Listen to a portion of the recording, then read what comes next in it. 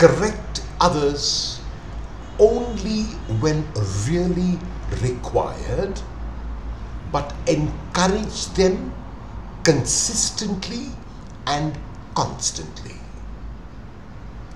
If each one of us is asked to look at a white wall on which there is a black spot, and we are asked what we see, it is very, very likely that the larger majority of us will say that we see a black spot or a black spot on a white wall.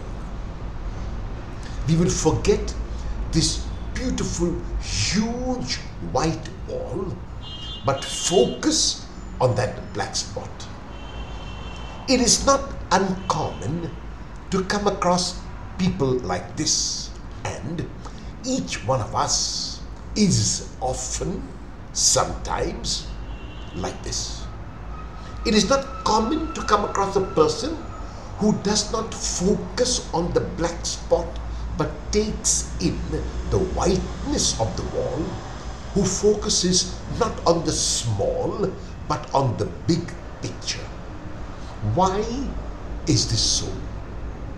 One reason we do this is because we are prone to correcting or finding faults in others, but not prone to encouraging them. It is true that there is a black spot on the wall, and it is true that we are aware that there is this spot, but to focus on it and to make that our primary observation means that the white wall has been forgotten and the bigger picture goes into the background.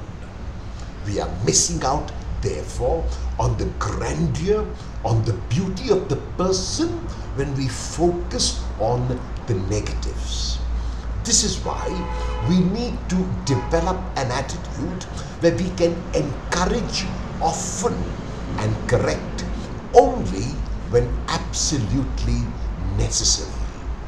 Are you a person who focuses on the black spot or the black spot on the white wall, or will you let your focus be on the whiteness of the wall, aware that yes, on that white wall there is a small, tiny black spot which is really insignificant and does not lessen in any way the grandeur of the wall?